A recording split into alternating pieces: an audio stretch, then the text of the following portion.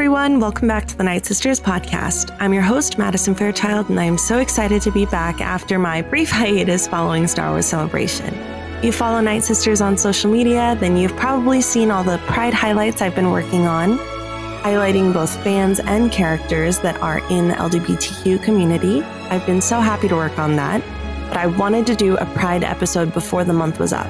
I'm so grateful that I have Bryan and Chase here today. They are two of the hosts of Pink Milk, which is a podcast dedicated to looking at Star Wars through a queer lens.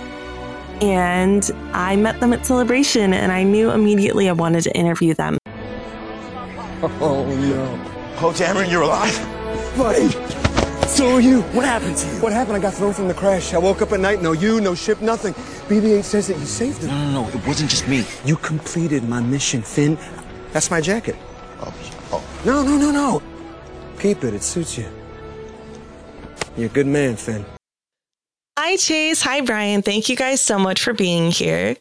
Hello. Thank you for having us. Hello there. Thank you. I'm so excited to have you on the show. We all were able to meet at Star Wars Celebration, where I ran up to them and was like, please be on Night Sisters for June. So I'm super excited to finally have you guys on here. We're wrapping up Pride Month. It's the last couple days. And yeah, I'm so excited. Thank you guys so much. Of course. And especially on the celebration of Stonewall today. Yeah. Yes. It's San Francisco Pride today. I don't think I'm going to make it because of the What Choice live stream that's happening tonight for raising abortion funds. Oh, yeah. So I'm a little bummed because I love Pride, but that's more important for me, I feel like. Yeah, so totally. Nope. Yeah. I am so excited. I'm bisexual. It really meant a lot to me to get some queer Star Wars fans on here to talk about experiences in the fandom and how our identities shape us and shape how we look at Star Wars. And who's better to talk to than Pink Milk themselves? I'm so ready. Well, the second we saw you at Disneyland, we said hi to you, and Bryan and I, the second you walked away and we separated, we were like, we just love her. We're like, Madison has good energy. And so we've been very excited to hang out with you. So thank you again. That is so 100%. Sweet. That means so much to me. Yeah. Oh my gosh. So first off, for the people listening that might not know you guys, I wanted them to get to know your experience with Star Wars, why you love it. So I have some questions about Star Wars for you. So what were your individual introductions to Star Wars? Bryan, you can go ahead. Well, I have been here from the beginning. I was born in 1979. Return to the Empire Strikes Back was the first movie I ever saw in the theater. Clearly, I don't remember that. But I do remember seeing The Return of the Jedi. I remember two scenes specifically. I remember Jabba the Hutt being pulled from when the curtain opens right after Han falls out of the carbonite, Mm-hmm. It scared the bejeebas out of me. And I remember Max Rebo allegedly dying on the sail barge and being very, very, very upset. Max Rebo, I think, is the reason I'm a Star Wars fan. I have a little collector's magazine that I still have that I remember buying off the little spinny rack at the grocery store. And there's a centerfold in it with Max Rebo, and I fell in love with that character. Not your centerfold angel being Max Rebo. I love that. My gosh. Yep, mm-hmm. I love that.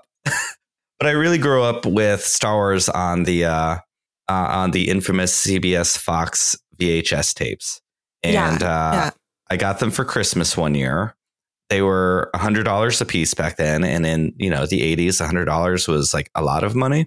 Oh, and my father wrapped all three of them. He was supposed to wrap one at a time, for a birthday and then the following Christmas. And I had an asthma attack and had to go to the hospital that Christmas day. But I got my Star Wars movies, and I spent a lot of time in the hospital when I was a kid, but I'd always bring my tapes and I'd watch them in my hospital room. Oh my gosh. So it's been there. It's always been with me forever and ever. I can't believe how expensive they were. Mm-hmm. Yeah. Why was that? Gosh. Why were they so expensive? Okay, well, children, back in the day, there was no streaming services. I know, but a DVD didn't cost $100. Well, no, because back then there was I don't know all the total history, but they're like the movie, like VHS tapes had just kind of taken off, right? And things like Blockbuster were popping up, but they had to work deals in with the movie studios because the movie studios thought people would stop going to the movie theaters. And so places like Blockbuster used to have to give them, I don't know if it was a percentage of each rental or they had to buy a tape. Like it was really expensive in order to profit off renting that. So back then, Star Wars was not sold to the public yet. It wasn't like you could just go to the store. And then, so my mother had to buy it through, I don't know, through some wholesaler, I guess. Like the way that like Blockbuster would buy it, she had to buy it. That's crazy. My brother is an 83 baby. I need to start asking him about his his movie watching experiences as a kid. Cause we've never talked about that, but he definitely had to go through some bullshit like that then. So that's crazy. Shout out to your mom for doing that and dad. That's pretty cool. Mm-hmm. Yep. Yeah. My mom is great. How did you feel about the Max Rebo Regal robot statue then? Actually, I hated it because I couldn't afford to buy it. I know. Same. That's like my boyfriend and I were so excited to go to their booth and we were like, we gotta get Max Rebo. And there's like $400. What the hell? That was crazy. I mean, let's be real. If I had a hiney like that, I might charge $400 too. We need a Max Rebo OnlyFans now. I hope my hiney isn't like that with peace of love. Oh my God. Chase, what was your introduction to Star Wars? Well, it was watching Phantom Menace like a lot as a kid with some friends. And then it was kind of like, I watched a little bit of the prequels when I was like 7 or 8. And then I just like got really into Spaceballs and watched Spaceballs a lot and didn't really watch any other Star Wars, just Spaceballs. It was like Spaceballs and Ace Ventura for some reason were just the VHSs that I kept popping into the TV. And then it was the Lego Star Wars video game. And I played through the original trilogy before I ever saw the movies. And that's like how I kind of knew the story. And yeah, that was like, I just kind of lived in the Lego world for a really long time. And then finally I kind of went and walked back and was like, oh, it's not just like a spoof. Like I just like consumed Star Wars spoof for my entire life until I finally went back to like what started it. So yeah. That's amazing. I also was obsessed with Spaceballs as a kid. That was my favorite thing for a while. Yeah, it really hits some type of way. I have yet to revisit it yet though. So I need to do that. Oh my God. Please do it.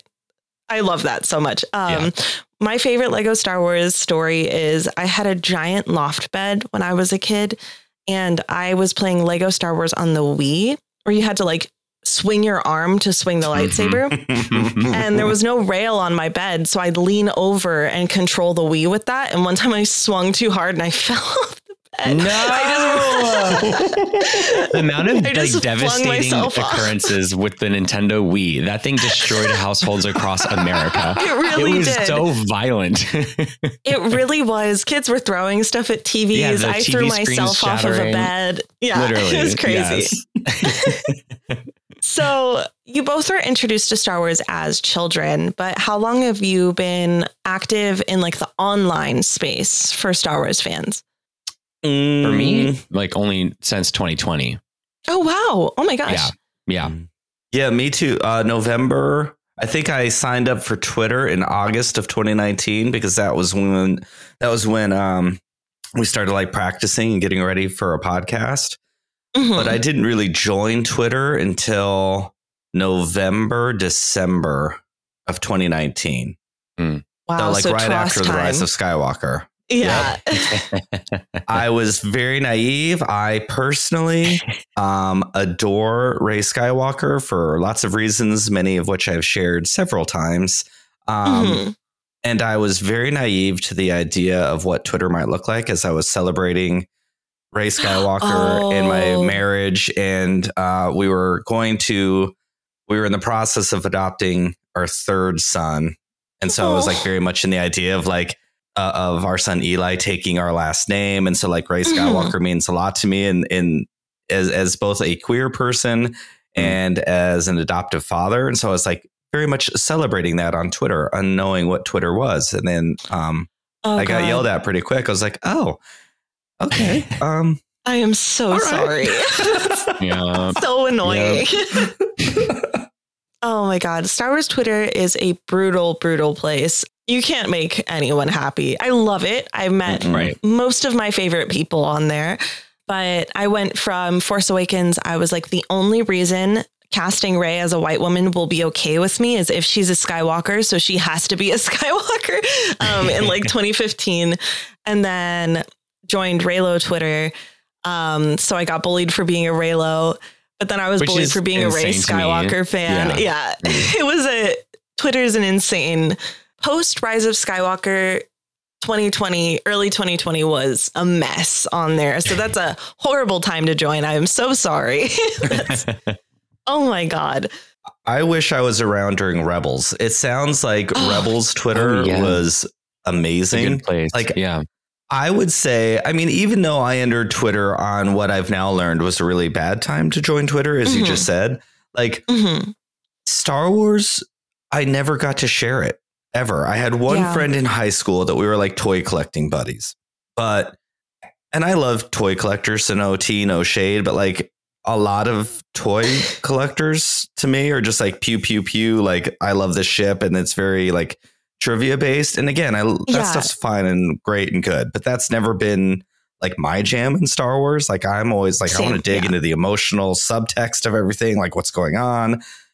So I never had anyone to enjoy Star Wars with really until I joined Twitter and started the podcast. Like, so it was not a great time. I think I still loved the idea that there were people who could like talk about Star Wars.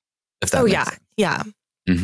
No, I felt the same way. I mean, I had my brother and dad who are both, obviously my dad's older than me, but my brother's 14 years older than me. So like they loved Star Wars, but they weren't peers that liked Star Wars. And being a girl, less girls were fans. I feel like when I was in school, now all my friends that like Star Wars are women, but love that. At least where I went to school or where I was growing up, I was the only one. So I didn't have really anyone to talk about it to until Twitter. So I absolutely love it too. And it's funny that you mentioned like toy collecting fans, because those are the fans that make me feel like I'm not a fan, not because they did anything, but because I don't know ship names and I never will. I will never know. Yeah. I'm literally the last person you want at Star Wars trivia. Like I've been asked to go to Star Wars trivia before and I'm like, I literally can't, because you guys won't be able to look at me the same. Like I cannot go. Oh my gosh. I mean, right down to on the last live stream, Chase was, misquoting little Luke and talking about Uncle Ben.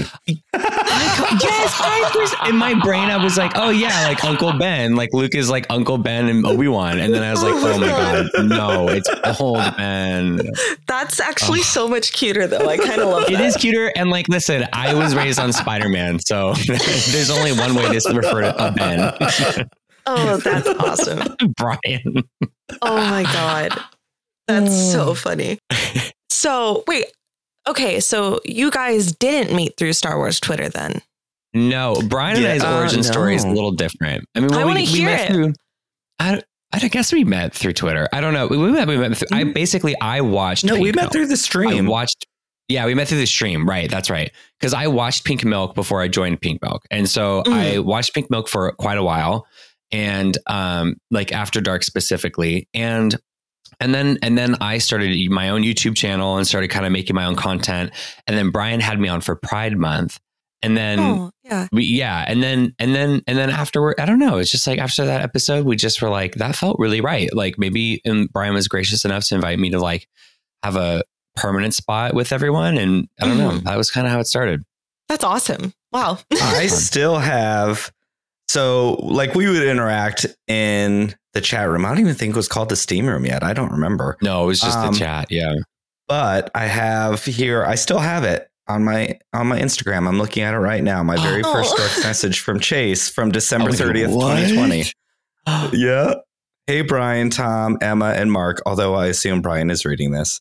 Yeah.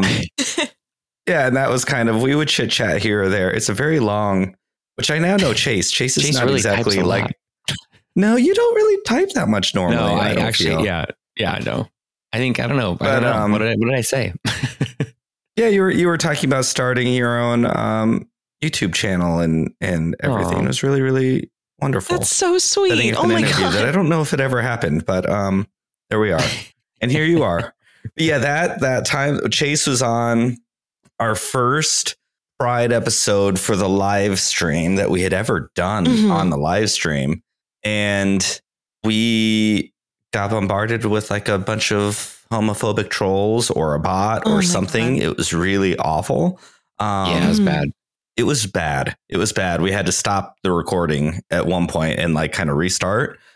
But I absolutely adore Chase. Like always adored Chase. They're just something I am very inspired by them. Always have been. I felt that way through the Steam Room before we ever actually like really started interacting like more one-on-one. And when that happened on that stream, like we all just kind of rolled with the punches the best we could. Yeah. And I was like, oh my God, this is the first time we had ever really interacted like face to face via a stream. But you know what I mean? Like, yes. Yeah. And it just felt, Chase just felt like they were always there. It was this amazing thing. And then when we were done, it was just Emma and Mark and myself at that time. And I reached out to them and I was like, that felt like really good, right? Like regardless of all the other trash that happened, the whole, like it felt great. And then it did. I think it was like the next day or two, I got Chase's number and I called them and asked if they wanted to join. And I'm really, really glad because Em and I, we're all in our 40s. Chase brings in a very, very different perspective and that I thought was missing. And they've really made the show. And then when Star Wars Celebration came this year, it was the first time all four of us have ever met in real life. And so it was a very exciting thing. And Chase and I like really, really bonded. So much so that now Chase is my Rey to my Luke. And I am inspired by Chase every day. I adore you, my friend. As you know, I love you so much. Thank you. And I just have to say all of that right back. I really do feel inspired by and I always felt inspired by Bryan watching the show. So like being able to be on the show as a guest was amazing. And then being asked to come on was even more amazing. And it was like an immediate yes for me because I also felt like I really kind of like fit in with you three. Like I felt like it was just like, I felt the same thing. I was like, oh, I feel like we've all been friends for a while. And of course, like I had been in the chat quite a few times. I would go almost like every Friday. I just loved watching. But to like really feel that sense of belonging with a team of people that like you had never met or talked to like on screen or face to face or whatever was really special. And it also means a lot to me too, because I also feel like I have three new besties, but also like three new people that can like mentors in a way, especially with Bryan is like, just because Bryan, like, I don't know. I just think that Bryan and I really like teach each other a lot, which is a very lucky thing to be able to have. And Bryan inspires me all the way. So yeah, I agree with all of it. I love that so much. Oh my God. That is so sweet. Can I share something, Chase, that you said to me on the phone once that as much as I love and adore you, I'm still holding on to? I'm a bitter queen. I'm nervous. Chase referred to me as an elder queer. Wait. Was that recent, Bryan? It sure was. I will say no. Okay, so here's the thing, though, is like queer mentorship. Is like it's a very integral part of being queer, even if it's not like. Even if it doesn't manifest the same way, I think like queer mentorship can manifest in different ways. Like literally, there are some people, especially growing up, I feel like before like information was as accessible, like on the internet and stuff about like sex and about like sex education and just trying to like figure things out. And so I think like queer mentorship really in a lot of ways stemmed from that as like queer people like grew up. But like outside of that, like it also can mean a lot of different things. And Bryan, if I ever refer to you as an elder, it's not because I think you're old. I literally just mean that you're older than me. No, so just know I'm that. I'm totally kidding. But it's true. No, like so I love Go ahead. I love our relationship because I think something that Chase and I, especially more recently, have been discussing between the two of us. Like, maybe it's less so now. I hope it is, but sadly, I don't think it is. Like, I think as an older person, like, especially as a gay man, especially specifically as a gay man, there's sometimes I feel like a lot of disrespect to the generations that came after us. Sometimes, I think there are things, there are differences, and that's wonderful. But I very much believe, like, I've learned so much just from Chase because their experience was so much different than mine. I've learned to let go of some of the stuff that needed to be let go of. Like my own coming out experience is like, okay, some of this doesn't exist anymore. Now, at the time of this recording, maybe some of these things are coming back. I don't know what's going on. It really stinks. But I think generations of, let's just stick in the LGBTQ community, can like learn a lot from one another. There's so much, like, younger people are so much freer to in broad strokes, freer to talk about things than like I ever was. I mean, in my 20s in the state of Arizona, it was illegal to even sleep with another man. It was illegal to just sleep. And that's, possibly coming back. That's some of the stuff that the jerk Thomas is bringing up. It wasn't always exercised, but it could be. And that was very fearful, and there's a lot of those things like that is still so deeply embedded in who I am that I don't know if I can ever fully let go of, because it was it very much built. It's in my DNA now as a queer person, and it's not great. It kind of stinks. But it's there. But I've learned that not everyone has to have that anymore. And it's been very, very freeing, No, and I think that it's really important for like, you're not old, but like older queer people to remind like Gen Zs or whatever that like it was so much worse. Like it was like how much things have changed, and they might be going back to that. But it is so important to hear it. Like as a younger person, I personally, I grew up in the church, so like I'm not out. Hopefully my parents never listen to my podcast, but in high school, no, it's whatever. But in high school, I went to a private Christian school, and no one was out. I couldn't tell anybody, but I had a friend, and her mom is a lesbian, and her dad is a gay man, and they were best friends, and they had a kid together. I love that. Which is awesome. Very Will and Grace. Yeah, right. And I never could explain to like my family why I wanted to stay at their house all the time. And it was because like her mom, like even when she wasn't around, her mom would like take me out to dinner and take me to plays and just like be another mom for me. And I never even came out to their family, but it was so important to me and so formative for me to have like an older, like lesbian woman. I'm bi, but like an older lesbian woman to like show me that like things will be okay. Yeah.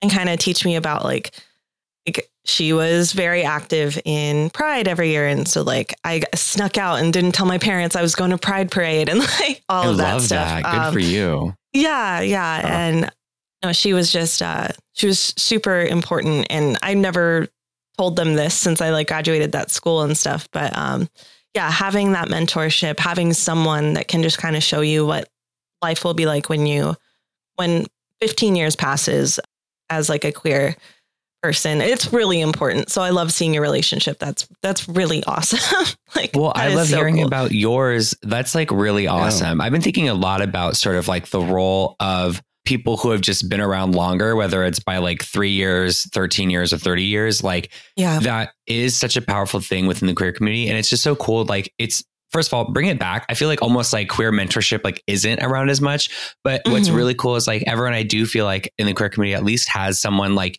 you're saying, Madison, like your friend's mom who did such an awesome job of just promoting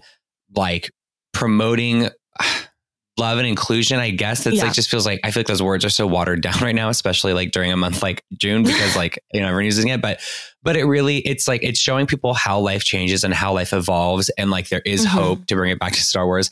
And it's also something that like we see a lot in Star Wars too. So like the mentorship aspect to Star Wars has always been like one of the queerest things to me. Yeah. And I just want to say thank family. you for, that too, for sure.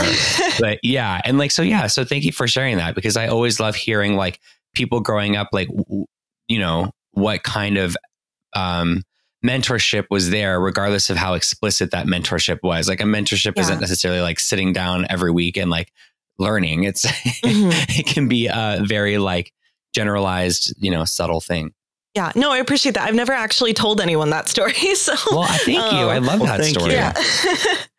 You're right. Mentorship can be so much more. That's why, I think things like media, that's why it's so important to see things. I know not everyone thinks about representation the same way I do, and I totally respect that. But like for me, representation in media is sometimes, I think, less for us, the ones being represented, and more for the people who don't see us every single day, that can help normalize, like if people love Star Wars and they see a queer couple, like they could have been like, well, my church told me they're wrong, but I really fell in love with these two characters. And, and maybe it's not that big of a deal. And that is in a way, a form of mentorship, to a greater community. And so, I love that happened for you, even if it wasn't in a direct, purposeful way on their part, just their mere existence helped you with something. And it also like mentorship works both ways. Like it's like the student teaching the teacher and all that kind of stuff. And so it's like the younger, I think Bryan and I like really feel like we sit in that together, which is awesome. Like it's like this, like, intergenerational dialogue that we just kind of like live in, and we both teach each other a lot. But in general, it's like you, Madison, we're probably teaching a lot to your friend's mom in ways that you didn't know, in little things, in little ways that you might not have seen, especially because you were like younger. So it's like, it's just never take for granted the power of like, of mentorship relationships, and like the ability of them to be able to be like mutual. And also again, it's like, we see it again, like apprentices and Padawans teaching their masters too, especially with Ahsoka and the Clone Wars. Like, I feel like that is like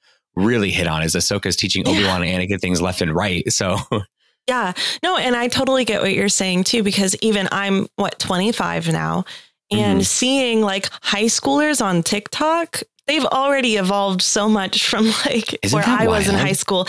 They're all out. It's crazy. It's crazy. Like, and so what's so funny is, again, I went to like a Christian school.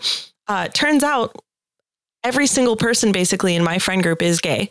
But none of us were there for each other. None of us like came out in high school. My best friend from that high school, she's a lesbian. My other best friend from that school, she's bi. Everyone like non-binary, asexual, the whole group turned out gay after we graduated. Queerness attracts queerness, like always. That's just, my God. It's how it is, really even does. When you don't know. Yeah. But now, like 10 years later, we would have all been out in high school seeing the kids on the internet. I know for a fact we would have been out in high school. Me too.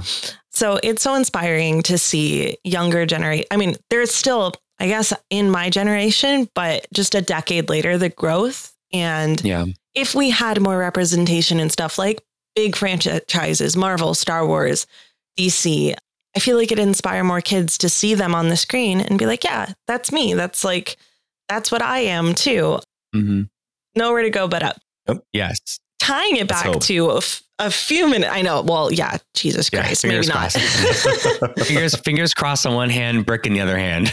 Right. 100%. Oh my God. Sorry. Breaking news. The What Choice fundraiser just hit $30,000. Wow. I believe. Let me double check the messages I'm getting on my spammed with right now. Also, thank you guys for posting about that. It's so awesome to see all the Star Wars community coming together. The group chat trying to plan it for yesterday was popping off on Friday. But yeah, it's been crazy. Oh no, 20,000. Sorry, someone misspoke in the chat. Still cool, but but yeah, this weekend's been insane. Anyway, going back to Chase's first time on Pink Milk, I had a question that was, have you guys experienced any homophobia in the Star Wars community? Clearly you have. So that answered that question. But how has your experience, like, as queer fans been? Do you face that type of homophobia daily? Is it less often? I'd love to know. I mostly have to deal with sexism in the fandom. So me being bi is secondary to the misogyny that I deal with. And I've really only interviewed other girls on here. So I'd love to know, like, I feel like it has to be much worse for gay men. The fandom's vile towards gay men. So what has your experience been as Star Wars fans? Chase, you take the lead on this one, my friend. Yeah, I'll take it. I mean, for me, it's been sort of when it rains, it pours type of thing. Like, it's either like all quiet, like there's nothing happening, or it's just like constant, like degrading. I mean, it's interesting though, because like I find that the insults get less and less intelligent. So yes, they bother me less and less, because like it's just why. I mean, people like will like say that they like, oh, like they'll like assume they'll say something like, oh, I bet you have a short lightsaber. I'm like, okay, that is the weirdest euphemism I've ever heard in my entire life. It doesn't hit. And also, why are you thinking about the size of my lightsaber if you don't like gay people? Like, I'm confused. Oh my God. Homophobes are so stupid. They really are. Yeah. And like, what did they say? Oh, I like tweeted out, I met you in a celebration. And when I tweeted out that picture, someone, I mean, like I read it to Blake, and first of all, like, it's like not funny, obviously, and it's like mean and it's not cool. But like, I read it to my partner, and we like laughed pretty hard about it, because it was just like weird. And like, basically like someone just commented, they're like, what is that? Is that supposed to be a man about me? And it's like, first of all, it's hilarious because like I'm non-binary. So it's like, no, it's not really supposed to be a man. So you got it. You got the assignment. You understand. Yeah, exactly. Happy Pride. Thank you. Gender affirming. Yeah, exactly. Yeah. Not me getting accidentally gender affirmed by homophobes. So it for me, it really has been like, you know, every once in a while it does get a little bit more serious, but I personally find that the less I engage with it, the less I get of it. I'm very quick to just sort of like, and Bryan and I are very open about having different views on this. And I love that we have different views on this. And I 100% respect and understand Bryan's like view on it. And I'm sure he'll get into it. And I actually like, to the point where I understand it so much, Bryan, that like I even think about adopting it myself. But for the most part, I just kind of like delete and don't engage. Right. So that's usually my tactic: delete, block, and don't engage. Yeah. So, but that's what I'd say about my engagement is it's just kind of, it's like when it's there, but it's not, I don't think it's that incessant, but I think part of the reason it's not incessant is because I don't engage with it, if that makes sense. Well, you shouldn't have to be experiencing it at all. It's disgusting. Yeah, but I wish I had that mindset of like letting it roll off, because I will fight people for days on Twitter. Right. I'm terrible. Anyway, so sorry. Mine doesn't matter. Bryan, what has your experience been like? You know, Chase and I are very different. You know, that's one thing that I am personally so proud of with Pink Milk is that I think, and when the show started, it was just my husband and I on a podcast before the live stream happened. And even Tom and I, you know, we're coming up to 15 years together, think about things very differently, and we have a mutual respect for one another. So even on the podcast, like Tom and I all talk about how we think about things differently. Now with a live stream, and you know, Pink Milk has grown to hold more voices. But one thing that's always maintained is that all of us very much respect one another for feeling differently about certain aspects or approach things differently. I think it allows our listeners and our steam queens to feel welcome, even if they don't agree with everything we say.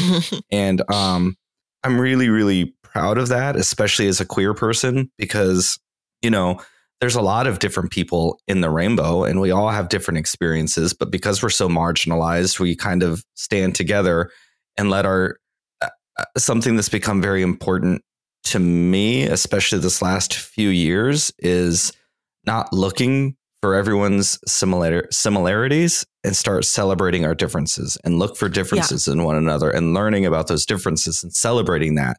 Yes. I don't want to be painted with the same brush as everybody else personally, you know?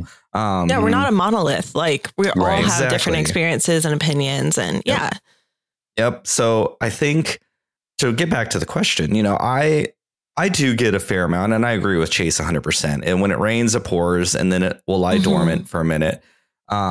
Sometimes I'm a little antagonistic, and maybe to circle back a little bit to the conversations of younger queer people. I think sometimes I've had experiences on Twitter from, to paint with a broad stroke that I just asked not to paint with, but like younger queer people sometimes coming at me as a 40-something-year-old white gay guy. That almost devaluing my voice as a queer person because I'm a 40-something white dude. And I understand the privileges that come with that. That's not at all something that I ignore. But to circle back to, you know, there was no internet when I was in high school coming out. There was no queer people in my community. I was literally it. You know, I didn't even have the resources of Twitter. And I think sometimes when you're, you know, if you're in your early 20s, you don't know a life without the internet. So you can't even comprehend only having your high school or only having your neighborhood streets. Like, I don't think that comprehension exists. And great. I'm so happy that they don't have to have that. But, you know, I mean, I've been spit on. I've been threatened to be arrested. I've had police officers turn their back on me in the mid 90s when we're all getting spit on and beaten up. And, you know, it didn't matter that I was a white dude back then. I was gay scum and I was beneath absolutely everything. And I was coming out and the AIDS epidemic was still around. It was tailoring off from the height, but gay men were treated the worst because we were the ones who carried AIDS into the world. Gay men were targeted tremendously, you know? That's the gays that I came out with. And I still, like, as much as I want to get away from it, and I know it's not exactly that way anymore, I still feel that way a lot of times. And that's probably incredibly selfish. And I certainly don't ever want to take away from other people, but that's still a lens in which I see the world through. And I don't trust a lot of straight people because of that, as much as I want to. So a long way to get here. Chase and I, like, I don't delete. Chase is a block and delete person. I tend to leave a lot of those comments up to combat the idea that it doesn't exist anymore. I hear it from younger queer people. I've heard it from straight people that doesn't exist anymore. People don't say that to you anymore. You know, you got marriage equality. I'm like, no, actually, it happens all the time. And, you know, if I make a post, like I said, I could be antagonistic and I can make a little post about Boba Fett being gay. I know exactly what I'm doing. Yeah. I'm welcoming those people coming in. I never get mad about that stuff. I don't fight. Is it cool that I do that? I don't know. Probably not. But, you know, sometimes I like to push the bear. Now, the ones that do bother me more is, and it's mostly on YouTube, to be totally honest, sometimes on Twitter, but more YouTube. Like, if it's just an episode about, like, if it's a podcast where Tom and I are talking about our kids and the comments that come on there of, you're disgusting and they feel sorry for our children, they should be taken away from us because kids should be raised by gay people. Those ones, I don't know if the word hurt is right. And again, maybe this is my privilege of not being on the internet forever. I refuse to let a stranger get to me that way.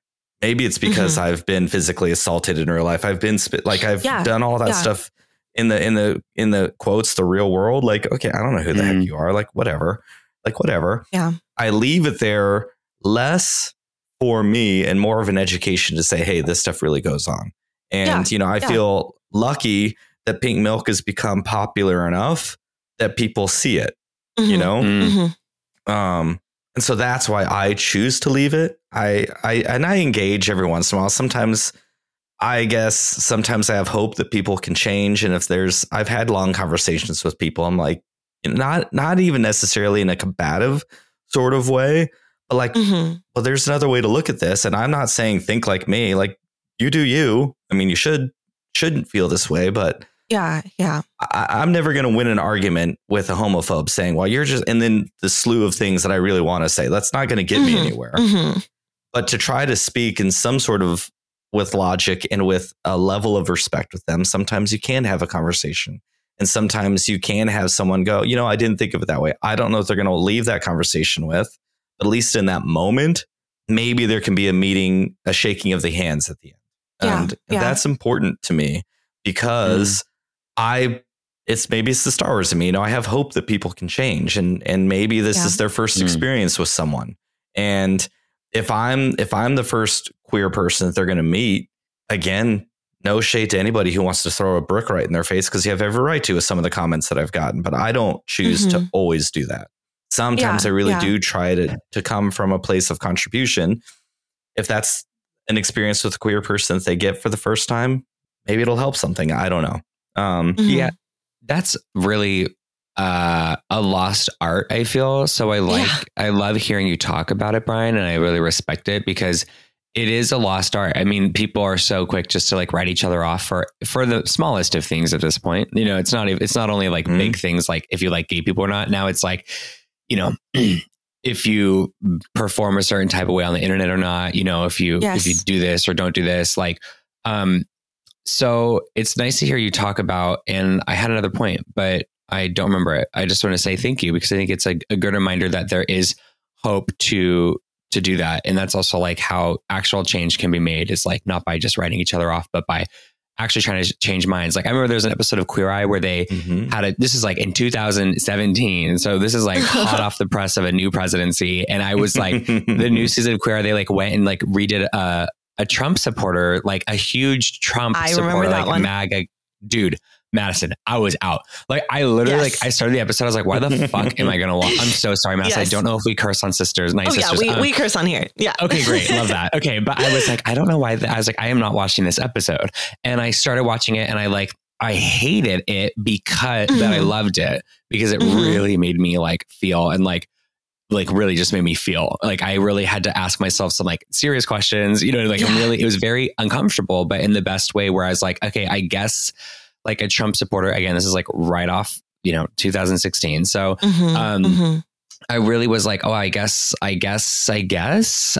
Trump supporters are people too. It's crazy. Right? It's crazy to have to come to terms with that. It is, but it's healthy. It's really healthy. Yeah. And so that's why, again, Bryan, I'm glad you're speaking to that because it is something, humanizing people.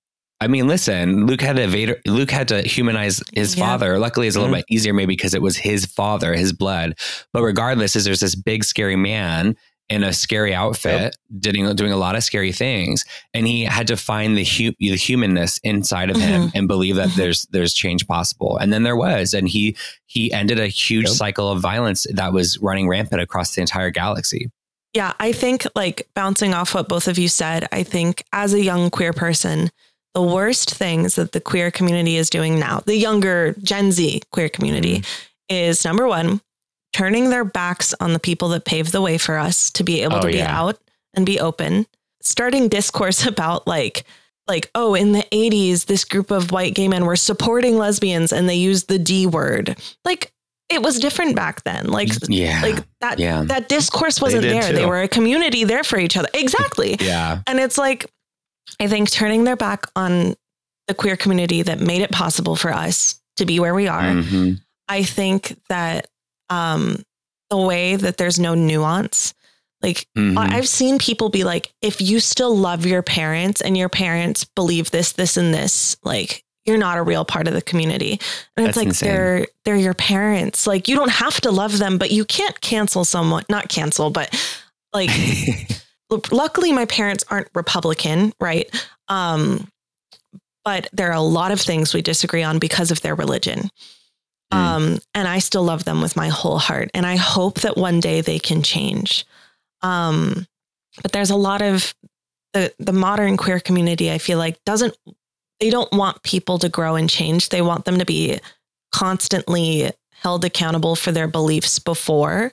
And accountability is good to an extent, but it is not helping the community grow when we aren't allowing people change and forgiveness. Yeah. And I feel like, yeah, Star Wars, there's a lot of forgiveness. I mean, there's so much redemption. We love a good redemption arc in Star Wars, but we can't allow for that redemption and growth in the real world. And I think that it will make people that are against us be even more stubborn and not want to grow if they see that, oh, well, I'll always be viewed as 100%. This. So why would I change? Why would I change if I'm always going to be seen in this way? And I don't know. It's very upsetting to see. I feel like we're damaging our own community and we're digging a hole for ourselves. Very upsetting. And it's like, I don't know. Sorry. Continue. No, don't be sorry. No, I love what you're saying. Don't be sorry. I was just going to say it also like makes it harder to fight the people that we actually should be fighting and fighting the battles we should be battling because we can't unite. We can't unite. Exactly. Yeah. I agree. And there's also an element of like, just go ahead, Bryan. I think something that's important to remember, and it's really hard, especially when you're in the moment. And this is something that truthfully has not only come with me getting older and seeing a lot of change, it's also come from my children and listening to their backgrounds and their dealing with trauma and their reactions to that. Change does not come without conflict, and change will not happen if you don't allow people to change.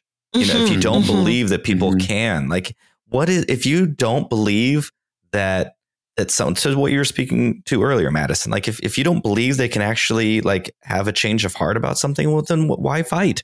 Yeah. Then what is the point of saying anything? Because you're actually in that, you're, to me, and maybe this is a little harsh, but then, you're just pretending.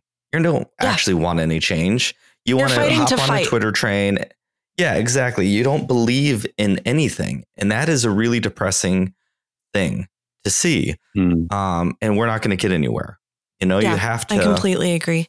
What's the point? That's what Star Wars is all about. That's what hope is all about. That's the rebellion believed that the Empire would crumble. The rebellion believed in those things. Look what we learned from little Leia and Obi-Wan. She believed in the goodness of people. Yeah. And that is why she fought so hard, was because she knew there was good. Luke knew there was good in Darth Vader. He felt it. He knew there was good in him. He couldn't have said it any clearer. There is good in him. I felt it. No, I think that's why I loved Kylo so much when the sequel trilogy came out. It wasn't even like, I love Adam Driver. It was like, this character is going to have the best redemption. And I knew it from The Force Awakens. I was like, I cannot wait to see his change of heart because he's Han and Leia's kid. He's going to have a change of heart. I knew it. And people hating him. Oh, he's a villain. You can't like a villain. No, I like that. I see that there's brokenness. And I see that there's going to be redemption. That is what I love. That's Star Wars to me. Star Wars will always be about redemption. And yeah, exactly what you're saying. Like Luke saw it, Padme saw it in Anakin, like Rey saw it in Kylo, Leia saw it in Kylo. Like, and there's so many other characters, the Reva and Trilla and all these other like dark side characters that Ventress. Turn to the Getting light. Back to Night Sisters, Ventress. Oh my God. One of my favorite. Dark Disciple's my favorite thing in the world. But But yeah, anyway. Can I just add one thing about Kenobi specifically? Because of course. That show, I think, is y'all, I think it's like some of my favorite Star Wars ever. Because what it did so beautifully that we haven't seen necessarily in Star Wars yet, that relates to what we were talking to about just like the queer community and like, and I'll just speak to myself as like my lesson of like, Trump supporters are people too. And all that, hold out for change and all that kind of stuff is like, there's a lot like, you just said that's a lot of conviction, my friend. Yeah, girl, I'm just, listen, I am trying. That is so funny. Oh my God.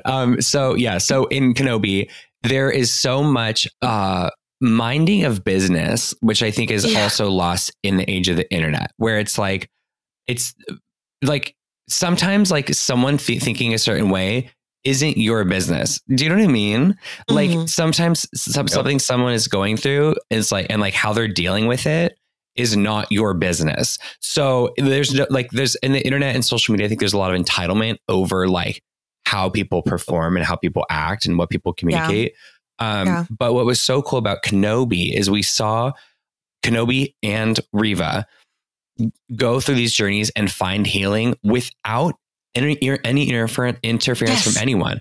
Obi-Wan never got inspired by Qui-Gon telling him what to do. Obi-Wan never told Reva what to do. They took note of their surroundings. Like little Leia helped Ben a lot, but not explicitly. Leia didn't tell Ben what to do. And Ben helped Reva by saying you can honor them. You can honor them by helping younglings, by saving younglings. You can.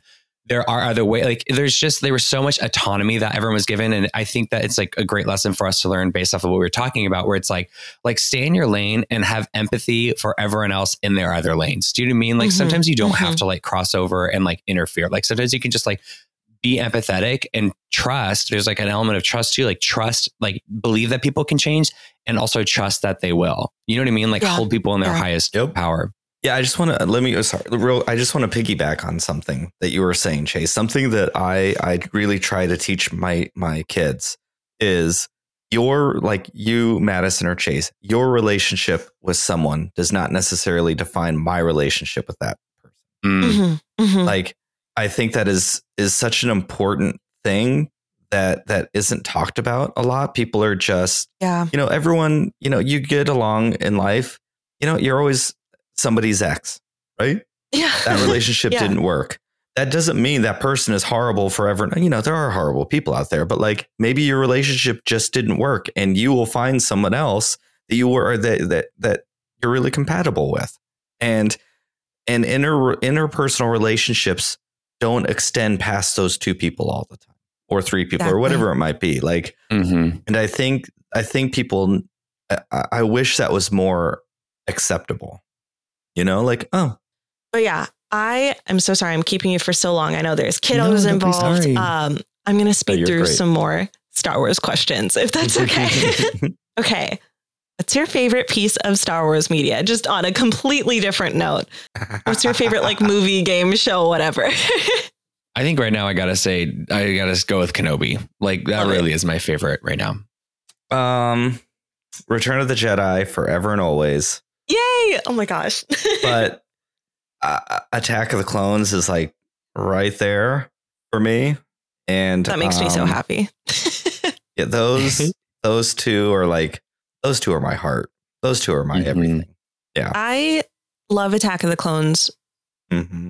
Just so every time I see it, I'm oh, I love it more than the last time. And I loved it as a kid. I saw it in theaters as a kid. I was a very little kid, but I saw it and I loved it.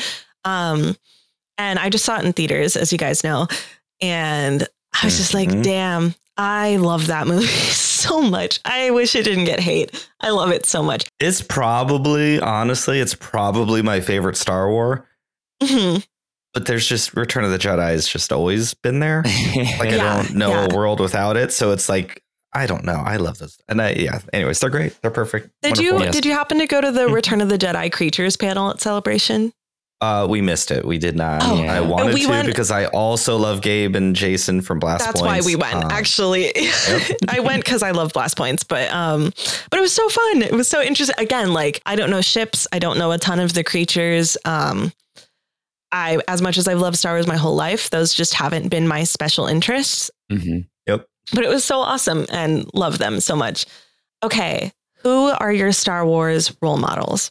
I would have to say you take the lead. I mean, I will say in universe, I'd say Rey, I think is my role model. And outside of Star Wars, I'd say Carrie Fisher, just because, I mean, who doesn't want to be more like Carrie Fisher? So it's kind of a basic answer, but there it is. But Rey for sure, because there's just, there's a power to, I mean, I don't know if she was handled the best way, in the writing across the three movies, but I will say she has it's almost a weird meta moment where she didn't know who she was in the universe necessarily. And could have been a million different things and then ultimately chose her own thing to be. And then in our universe, it's we saw a character who who like literally was that in terms of like I don't even know if the writers knew who she was and where she wanted to be. But like, I feel like Daisy Ridley and like the way Ray comes across like in universe and out of the universe is just like someone who's like defining who they are themselves, like regardless of anything anyone has to say, regardless of what fans have to say, regardless of what writers have to say, regardless of what directors have to say. Like, she's so self-defined and on top of that, like has been through like a lot of trauma and still has like the power within her to just define herself and do her own thing. And I just think that's like pretty epic and definitely like a role model energy. Yeah. 100%, especially as a queer person. So many of us had to go through that journey ourselves. I think for me, IRL, outside of story, George Lucas, I think, and that's basic as well. But like, I've said this many a time, I love Star Wars Disney. Like, so but I miss a little bit of George's middle finger up at everybody. I think it's really, really important. And I think I think George Lucas has inspired me as a person a lot as well, because I would like to think of myself as being a very open person, you know, and can see and loves to be surrounded by different types of people. But I also have my middle finger up at a lot of people at the same time. And and I love that about him. I love that that's baked into the DNA of Star Wars. Star Wars is got its middle finger up at everybody forever and always. Really? And I love that about it. And in a playful way, you can be, you know, to go off topic for just a hot second, like Robin is one of my favorite musical artists of all time. She's brilliant. And I very much, I love her for the same reasons and her music for the same reasons that I love Star Wars. Like, she knows what she's inspired by. She is a very self-assured, self-driven person, but she's also really funny and cute and never takes herself too seriously. And that's what I love about Star Wars. Star Wars is still really playful, but there's so much to it. And it is very serious. And Star Wars isn't afraid to tackle really, really big conversations. I mean, honestly, George Lucas taught a bunch of children to not trust their government. Not trust the church. No, literally. You can love those two things, but also don't trust them. Sleep with one eye open and love what you love, embrace what you, and have hope that those things will get better. But you can't just blindly trust them. You've got to stick. Talk about Rey. Chase was just talking about Rey and how self-assured she was. Well, that's Star Wars. Yeah. Anyway, I love that like George was never put in a box. He was always pushing the envelope. And I think that's why I like The Last Jedi the most out of the sequel trilogy, because it felt like Rian Johnson pushing the envelope, not being contained to what Star Wars fans wanted on Reddit. Like, he just wanted to do his thing. And I felt like that was so George Lucas of him. And it makes me sad that he gets hated for being different when George got hated for the prequels for being different, you know, like, and I don't know. That's why I love Rian Johnson, because of the new trilogy, it felt the most George to me. And yeah, I love that. I love your answers. Those are fantastic. Okay. So, how was your experience at Celebration? How was your panel? Oh, Brian, you got to take it. I'm still coming down from our entire experience. Like, Chase and I had never been to Celebration before. Oh my God. Talk about being spoiled. Oh, talk about being spoiled. Like it is not fair. It's just not fair. It's not fair to everybody else. It was, for me, a life-changing moment. Less so as like a dad or whatever, but as like as a creator, as an artist, as that, it was life-changing. I have been a person who, just as Bryan, and then even more specifically as a queer person, have been unnoticed most of my life. Like, never taken. I'm either too playful, so I can't be taken seriously enough. If I come across as too focused, then I'm a jerk, and intimidating and not likable, or just ignored. Just I've always been the one that people, you know, I'm short, so maybe it's easy for people to look over my head. But like, I think for me, on a very, very personal and selfish level, be recognized and to be celebrated was just something I have never experienced, especially to that level. And it felt really, really great. It felt really great. So then awesome. it felt really great as a queer person. And, you know, I have no doubt that someone put us up there specifically because we're a queer podcast. And I know some people might be offended by that and the in quotes tokenism of that idea. But I celebrate that because again, you have to take those things. You have to take purposeful steps in order to get change to happen. And I feel really, really honored. There are a lot of other queer podcasts, and there's a lot of queer podcasts that are, quite frankly, are probably better than anything I could ever do. But we were what was up there. And I felt proud to be able to speak as a queer person. I felt proud to be able to speak to personally to adopting our children and sharing a positive light on the foster system. And as a queer parent and as a gay man, as a parent, I felt really proud of all of those things. And then at the end, during the closing ceremonies, like they shouted us out. Yeah. Like I can't. I remember. That's so awesome. I'm going to get teary eyed now. Just like it was, I have never been celebrated like that. Yeah. And it was Yeah. overwhelming. I'm really, That's really, so really amazing. grateful. What about I'm you? getting emotional just hearing about it. That is so awesome. Like, oh my God. It was I a love lot. that. How was it for you, Chase?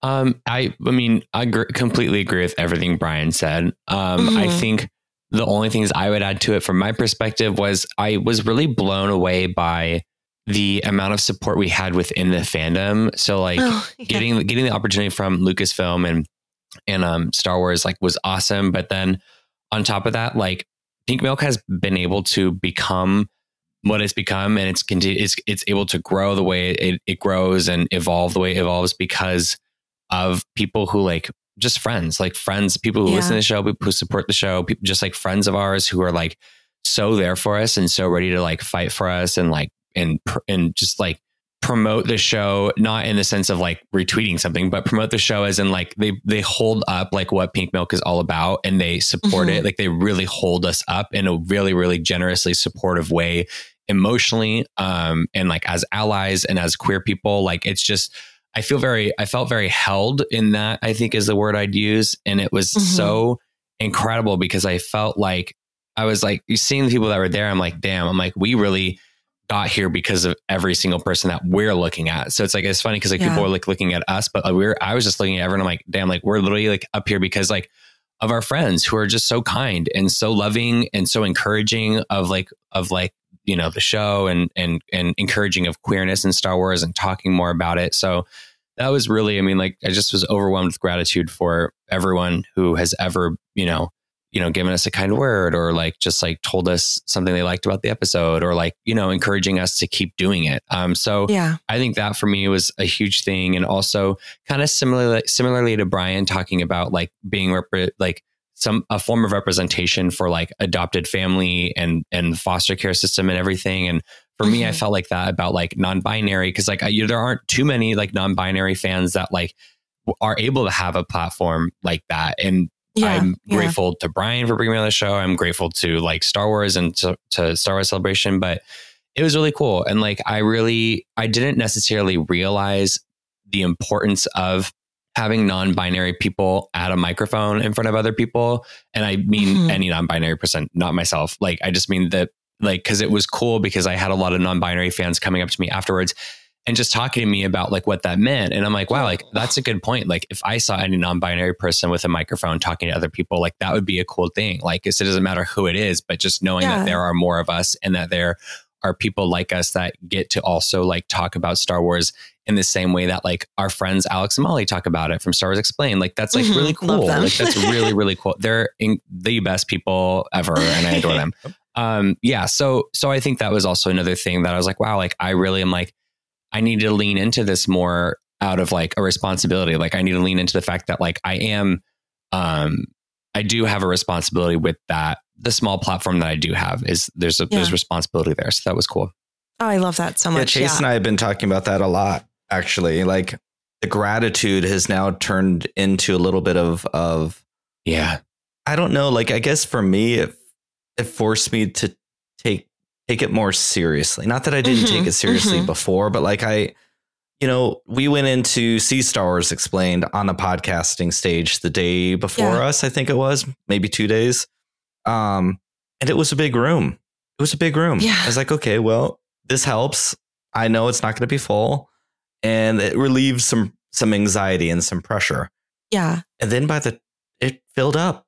We filled up that whole room. Yeah. And, oh my God. And the support and the Thursday before, we had a queer meetup at a bar, and it was much further than we thought it was. So we're like, okay, well, people aren't going to come. Yeah. And then they announced within the Obi-Wan sneak peek of the thing. Okay, well, the people aren't going to come. And then they announced that Obi-Wan was going to actually premiere at 9 p.m. We're like, okay, well, that's right when things are going. Yeah. But that filled up too. And that's so awesome. It was like, I was really, really, I have said this and I say this a lot, but I mean it. Like, I don't know how this community was formed that Pink Milk finds itself in and with. I am so proud. I've been to a lot of shows. I go to a lot of conventions. I sat at a lot of stages, and there are fans that love Star Wars, and they're there to listen to the people that they like to listen to, and they want to hear about Star Wars. Yeah. And that's wonderful. That's great. But I feel like, and this is what I walked away with a lot too, in both of those, in the queer meetup and at our podcasting stage. There's a real community of people that are there to support one another, and Star Wars almost becomes secondary. And it gets me really, really emotional to think about that, because it's such a privilege, and I really don't know how it got there. But like I feel like, we call it the Steam Queens. That's what we call each other. Yeah. Like, I just feel like there's real friendships being born there. There are real people who get to be themselves, and Star Wars, like, was our introduction, but it's our relationships that keep us together. Yeah. If that makes 100%. sense. And 100%. I'm so proud of that. I'm really proud of that. And that's the motivating thing to keep going, And we're 3 years in, and we're still growing, and more people are meeting one another. And I've heard from people that met because they've come to Pink Milk because of the community. I've heard that this is a great place where people are really wonderful together. So awesome. It makes me feel real proud. Like when you're on Twitter and, the inevitable question once a week, like, I'm trying to find a Star Wars community that's really nice. And whenever Pink Milk is tagged, it's never the show. It's never the show. It's Pink Milk has the best community. And that is like, I don't want that to be arrogant. And that's not how I intend it to be. No, it's just like, not at all. That's feel so awesome. I feel really honored to be able to share a space with those kinds of people. And that was really, really obvious at Celebration. It was amazing. I love that. It was really, so really amazing. No, and I get what you're saying about like the gratitude turns into holy shit, this is real. Because obviously Night Sisters is very, very small. I think I started posting again a month and a half before Celebration. So like really no time at all. The amount of times I got stopped by people I don't know that were just like, hey, love your podcast. Like, hey, happy birthday. Love your pod. Like, it was weird. It was really weird because I was like, I haven't been posting that long, but I kind of accidentally took it the opposite way, and it scared me shitless. And like all of June, I've had this weird, not writer's block, but like, I get that. This is my first real recording since Celebration. And it's almost a month. It is a month past, because I was like frozen with this. Oh my God, people are listening. I'm so scared. This is real. And it's like such a small podcast. It's just a little baby podcast, but like it became very real seeing those people face to face. Yep. Very inspiring. I'm very honored that anyone listens at all. But yeah, I am grateful to like an extent I can't even put it to words how grateful I am. But oh my God, it's real. Like, and this is a real thing. Yep. So for you guys to have like a panel, a community event, meeting all these people, your first Celebration, I guess what I'm saying is I can't even imagine, because that's like what I experienced times 1,000. And I cannot even imagine how that feels. So I'm so proud of you guys. Like you guys do have a great community. I love you guys. I was so excited to meet you. So like, oh, that must have been just the most rewarding feeling in the world to be able to see it come to fruition at a place like Celebration. That's so awesome. Absolutely. It was crazy. And it was great to feel like we said earlier, we all met for the first time in real life at Celebration. And we went to breakfast that very first morning. And it was Mark who was just like, this feels really great. This feels exactly what I thought it was going to feel like. Because you never really know. Yeah. You know, I think we were all talking, and Chase and I are very, well, as we learn, more and more alike than I think we thought before. We're like, oh, we're going to have plenty of downtime. We'll do our things together. But like, I'm really independent. Chase is really independent. We'll have our separate time to go do our thing. And literally, I think Chase and I spent just about every waking minute together. It's true. Yeah, it was so wild. I was like, I'll just like walk around the convention by myself and like meet them up for like dinner and stuff. And then Bryan and I just like, I don't know what it was, but the second we met, we were like, okay, we're here. That's awesome. I love that. And then we would just kind of like separate and come back together and separate and come back together. But yeah, my time with Bryan was definitely like the highlight of my whole weekend. It was awesome. That's so amazing. I love that so much. Hey, I had so many questions written down, but I feel like we naturally just touched on a bit of everything I wanted to ask you, which is fantastic. So thank you. But I do have a couple questions. What is your upcoming Star Wars project you're most excited for? I will say the Acolyte. I really am. It's the Acolyte for me. I'm ready for some dark sided goodness, and I'm ready for queerness on screen, which I think we're going to get. Yes. There's no way we're not. There's non-binary actors. There's queer, female, like women working on like writing it as showrunners. Yeah. Thank you for the word. So I think it's going to be, I don't want to put too much on it. You know, I think that it's still a Disney owned thing, and Disney is Disney. So, but that being said, I do think that there's some hope there, and regardless of representation, it's still going to be freaking fun. So I think that's what I'm most excited for. Ever since it was announced, that I just felt like it was made for me. So yes, Bryan, literally, yes. I'm like, this is my Joker. Absolutely. Yeah. My Joker. You know, I am really excited for Mandalorian because Din Djarin is my boy. And I love it. But I think I'm the most excited for the second season of Visions. Oh my gosh. Visions might be my favorite thing that Star Wars Disney has ever done. And I feel weird saying that because I love Din Djarin so much that I feel like I'm betraying him a bit. But Visions was I think something that felt very George Lucas-like. It took Star Wars in a bold direction, and it wasn't unapologetically so. But at the same time, we never would have gotten it if it was just George. And so I'm excited for that. And now knowing that it's going to be animated shorts from all over the world, and to celebrate different cultures, and to get back to George's love of anthropology and celebrating different cultures. I think I'm really excited for that. I'm excited to see how other people in the world see Star Wars. And that's what I loved about Visions. It was just another look at Star Wars from a perspective that is so far away from mine. And it was really, really exciting. I love that. Yeah, I think that's what I'm most excited. So true. I went to the Visions panel at Celebration, and same. Oh my God.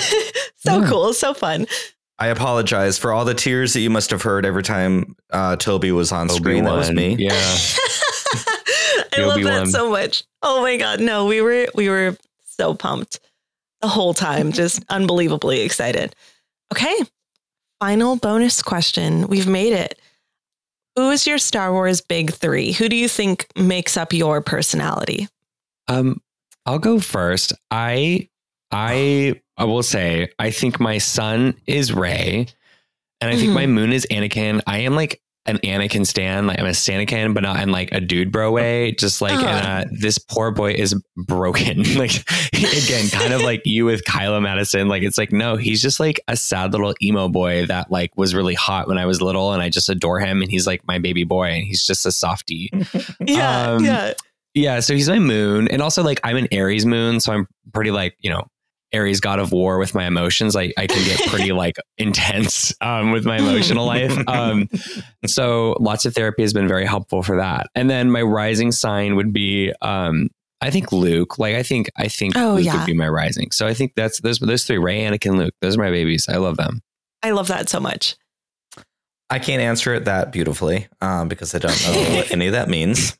But I will say, I think my past self is Luke Skywalker. My current self, and I think my future self, is Din Djarin. I feel like I never had, I've said this many a time, but I've never had a character that I could relate to so much on a one-to-one relationship as Din Djarin. He is queer. Din Cobb is canon. Oh, 100%.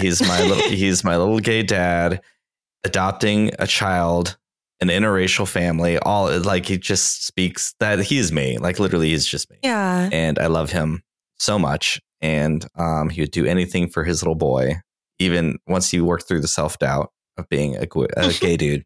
But I think I aspire to be Ahsoka. She has changed my life for the better. I would not be the dad I am today if I did not learn the lessons that she taught me in walking away from the Jedi Order. But she is someone I can never attain to be because she's too good. Like I will never reach that level. But she's who I aspire to be every single day. But those are my three for sure. They're all so good. Oh my God. And very different answers than I usually get on here. So I love that. I love all of it. So good. Thank you guys so much for being on here. This was so eye-opening for me and just amazing. Thank you so much. Thank you. It literally was so nice just being able to like, I don't know. I felt like, you know, Bryan and I talk a lot about like queerness in fandom spaces can be pretty sanitized. And I felt like it felt really good just to sit here and kind of like really talk about certain things that need to be talked about. You know what I mean? So it felt really good. And I thank you so much for like the opportunity to be able to do it. And I thank you for your generous hosting and sharing of your own life too. So thank you. Thank you guys. 100%. Yeah. It's so nice to not have to feel censored in how I talk and how we talk about queer spaces and stuff. That's so fantastic. So absolutely. Where can my listeners find you guys? What are your handles and all of that? Okay, I'll go. Yes, you can find me. I make YouTube videos. I'm That Gay Jedi on YouTube.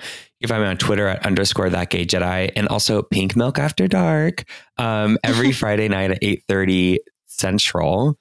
It's a good time, and we always have fun. And if you come in the live stream and hang out in the chat, because the chat is the place to be. The Steam Room is the place to be. Sometimes I'm like, can I get in the Steam Room too? Because the Steam Room will have like conversations like far away from what we're even talking about on the stream in the best way. Like they're out here like having like in-depth conversations while we all just like scream about poppers. Do you know what I mean? Like it's a good place to be. So yes, that's where you can find me. It's the truth. It's the truth. Also, if you're a Night Sister, I feel as though you like a little bit darker of things, and more power to you. Make sure you check out Chase on Fear Queers podcast. Also, Bryan, where they talk about horror, because it's a great podcast. Thank you. Love it.